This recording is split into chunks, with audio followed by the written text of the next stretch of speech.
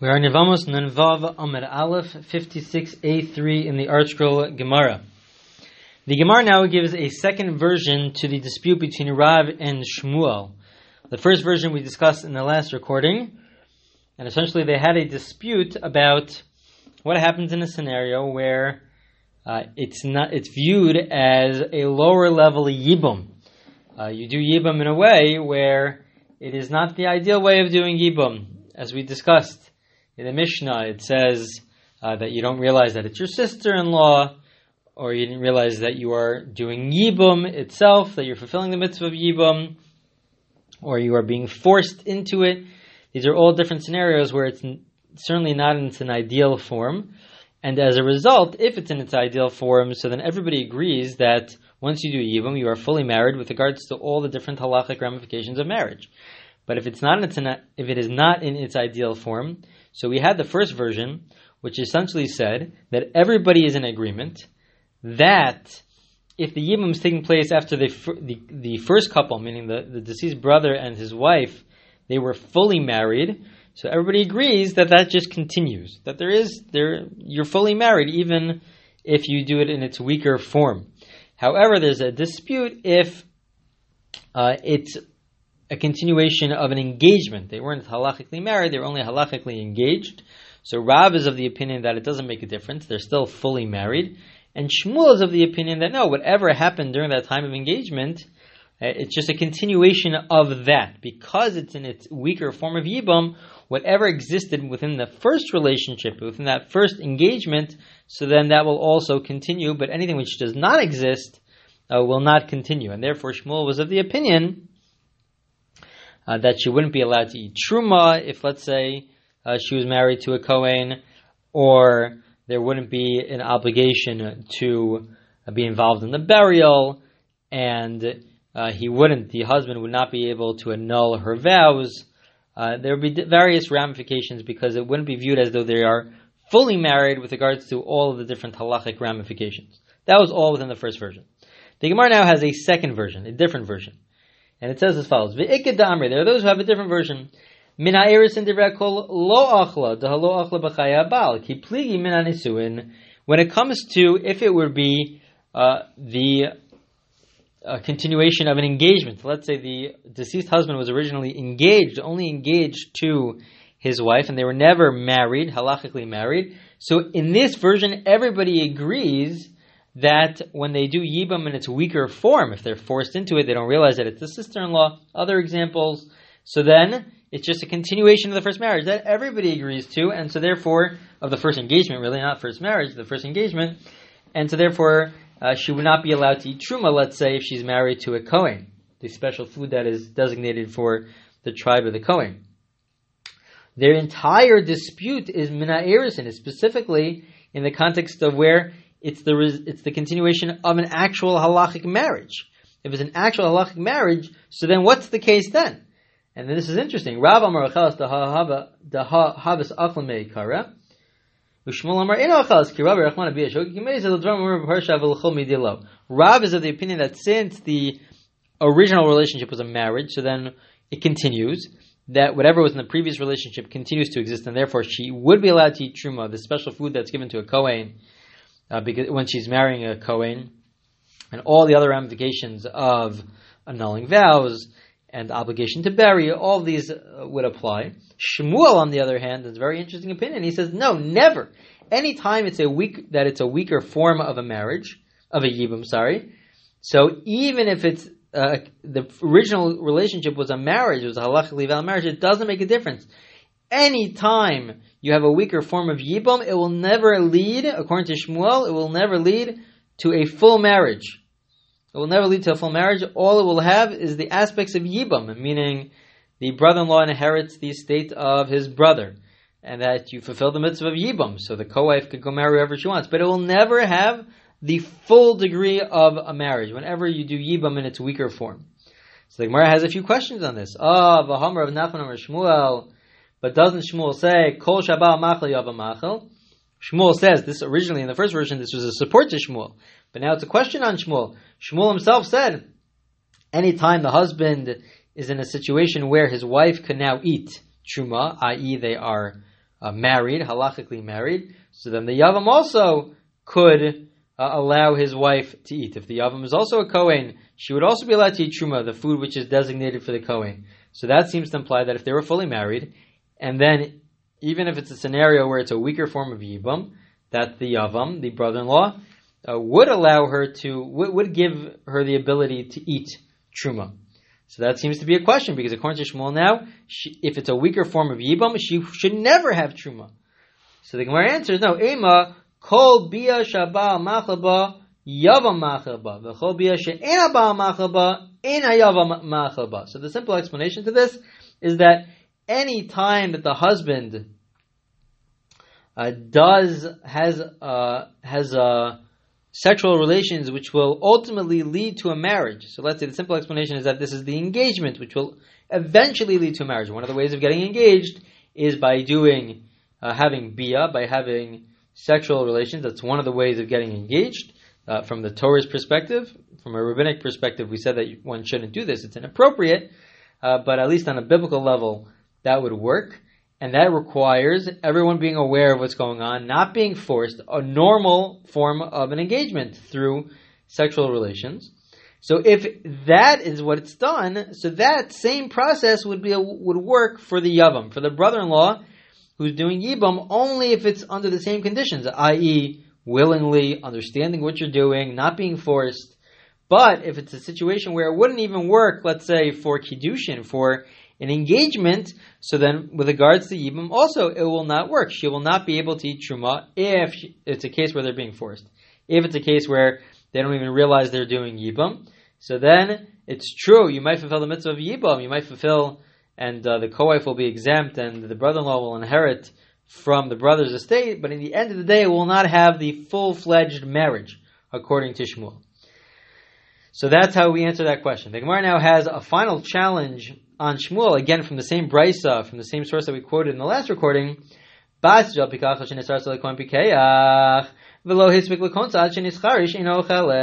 Gemara is going to analyze this brisa also later on.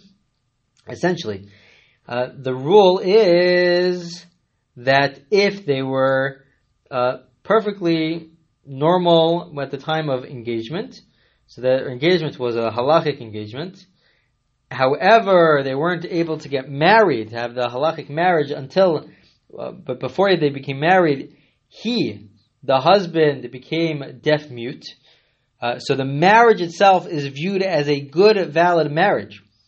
Even though we say that for regards to other aspects of halacha, he's not viewed as having enough knowledge, enough awareness. So, for example, he's not allowed to get engaged, but he could get married. And so he could get married. However, even though they're married, Eino Ocheles, she does not eat Truma. Why doesn't she eat Truma? She does not eat Truma because we are concerned that people will get confused and say, you know what?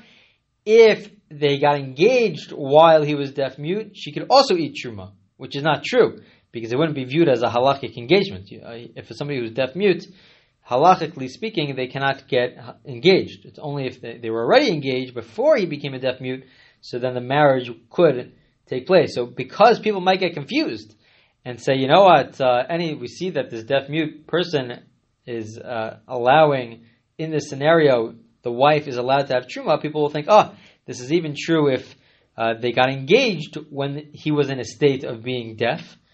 But that's not true. So therefore, out of that concern, we'll say, you know what, she can never eat truma. She would not be allowed to eat truma. The brisa goes on, it says, Meis v'nafal lifnei yavam cherish. However, if, let's say, he died, let's say the husband passes away, and she falls to a yavam, to a brother-in-law who's deaf-mute, so we say, okay, she could eat. And in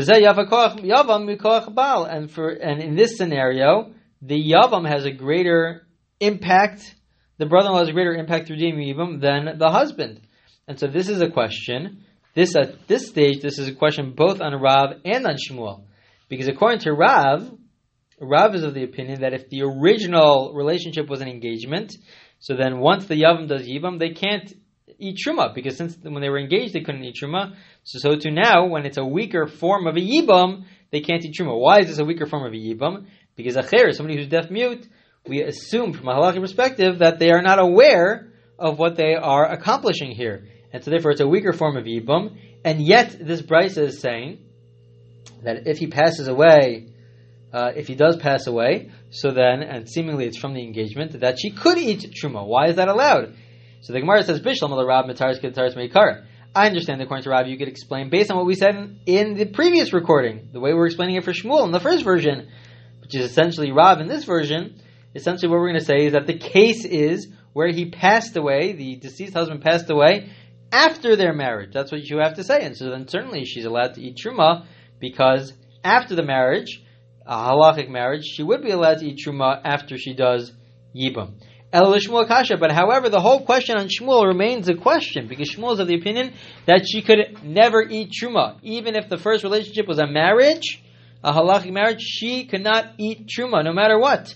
And here the Bryce is saying that she's allowed to eat Truma, if it's a weaker form of a Yibum. So how is that possible? So the Gemara says, Kasha, this is really a strong question on this version of Shmuel, and the Gemara leaves it unanswered. We have a difficult time, according to this Brisa, within Shmuel.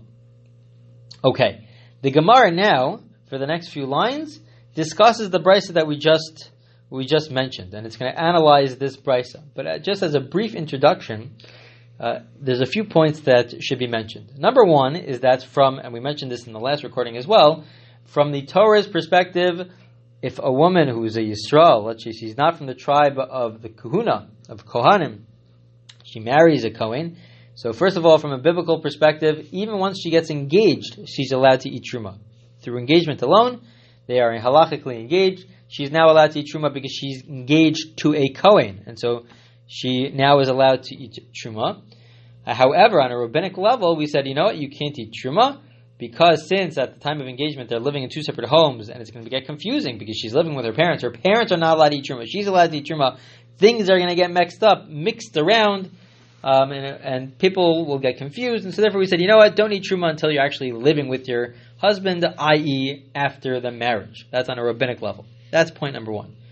Point number two is also the point that we mentioned before, which is essentially someone who is a deaf mute, they cannot get engaged. They can't get engaged. You need a higher level of awareness. However, once you're engaged, let's say they were not deaf at the time of the engagement, they became deaf during the course of the engagement, for them to get married, they are allowed to get married. It would be permissible for them to get married.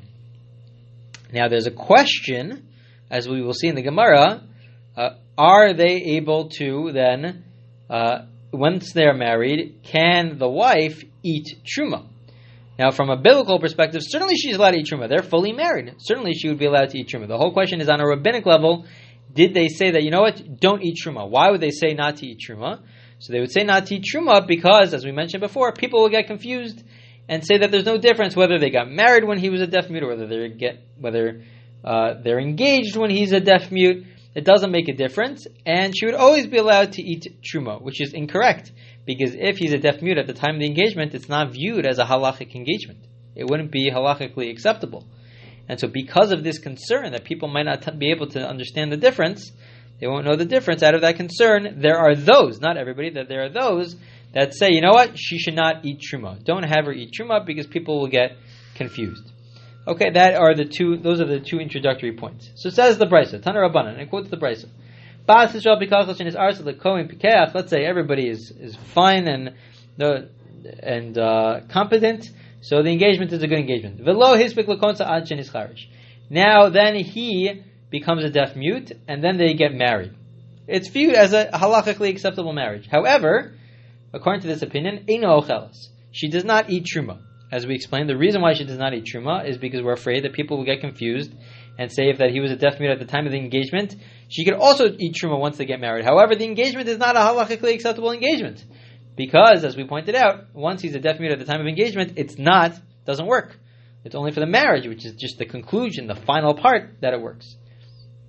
The Brisa continues, and this is new. Nolad la ben. Let's say they're married. So, as of now, she's not eating Truma. But once they're married and they have a child, Ochelas, she is allowed to eat Truma, because we say that once they have a child, so then even if the husband were to pass away, she would be allowed to eat Truma once she has a child, because she's not eating Truma as a result of the marriage, she's eating truma as a result of her child. If she has a boy, so that son is a Kohen, and by extension, the mother is allowed to eat truma, even if, in general, let's say they didn't have children. So then, once her husband passes away, so then she's no longer able to have truma. But because she has a son, so now she's able to eat truma by extension of the fact that her son is able to have truma. So it's not from the marriage; it's really because her offspring, her children, are allowed to have truma. However, Mesa Ben, let's say if she had a baby, she had a child, and then subsequently the child dies. Rav Nosson Omer Ochelas. Rav Nosson now says she is allowed to continue eating truma even though the child passes away. But the Chachamim, the majority, they say, you know what? She's not allowed to have truma. So the big question is, my time at Rav Nosson. Why would you say, according to Rav Nosson, that she is allowed to eat truma? Why would you say that? So, I mean, they're married right now, so why would you say that you're allowed to eat truma? Just to further the question, as we'll see in the Gemara, let's say we have a normal case where we're not dealing with a deaf mute, but you have a woman who's not a Kohen, who doesn't come from the Kahuna, she marries a Kohen. And now they have a child. And now, after they have a child, her husband passes away. So she's allowed to continue eating truma because by extension of her son. Now, if the son passes away, she's no longer able to eat truma. She's not allowed to eat truma. It's only as long as she has children from that marriage, because the children are eating truma, the special food that's designated for the Kohen. So she's also allowed to. But once the child passes away, so then she's not allowed to. So what would be the difference here? In this case, they're still married. Happens to be they're still married. She's still married to the Kohen. However, we pointed out at the beginning of the brayso, the fact that she's married to the Kohen is a deaf mute, so that does not allow her to eat truma in this particular case, because her husband is a deaf mute. And so we're concerned, as we mentioned before. So she is allowed to eat truma once she has a child. Now that the child passes away, so then why is she allowed to eat according to Rav Nosson? So Amar Rabba, the Gemara is going to give two suggestions. It will reject the first suggestion. Amar Rabba, Hol Shekvar Achla. Rabba says that since she was already eating truma, so we allowed her to continue eating, meaning once she had the child, she now was allowed to eat truma. So even though the child passes away, since she started eating truma, she's allowed to continue eating truma. So the Gemara objects and says, what are you talking about? We don't find that to be the case always. Amar le Abaye, Abaye says to Rabba, Elameata, according to this, if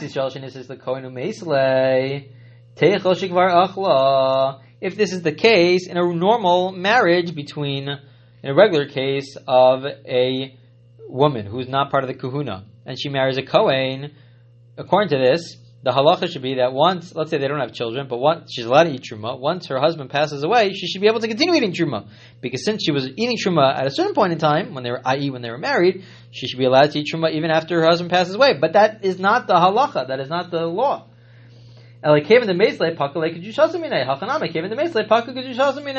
So rather, what do we say? Once the husband passes away, so she loses that connection to the kahuna. So too, once her child passes away, so then she should also lose her connection to the kahuna with regards to eating truma. She should not be allowed to eat truma. So rather, the Gemara says, you know what, this is the answer. Ella Amar Rav Yosef. Rav Yosef says, Kasavar Rav Nosson Nisuya Cheresh Ma'achem B'Truma V'Lo Gazrin Nisuya Cheresh Atu Kedusha Cheresh. Rav Yosef says, you know what, Rav Nosson really argues on the whole premise. The whole understanding was that once they get married, she's not allowed to eat truma. Out of this concern, right? This concern that, people will think that because she's married to somebody who's deaf mute, even if they got engaged, so then maybe she'll be able to eat truma once they get married. But the truth is that that's not the case, because it wouldn't be viewed as a halachically acceptable engagement, because at the time of the engagement, he was a deaf mute. And so there's this concern, so therefore we say don't eat truma. Rav Nosson argues on that whole premise and says, you know what, I argue on everything, and really she could eat truma. Once they're married, she could eat truma, which is why that if they have a child and the child passes away, she could continue eating truma because they're still married. So that's why she could eat truma. He argues on everything. He argues on this whole assumption. The Chachamim, the majority, argue, but he hold that she can't eat truma even after they're married.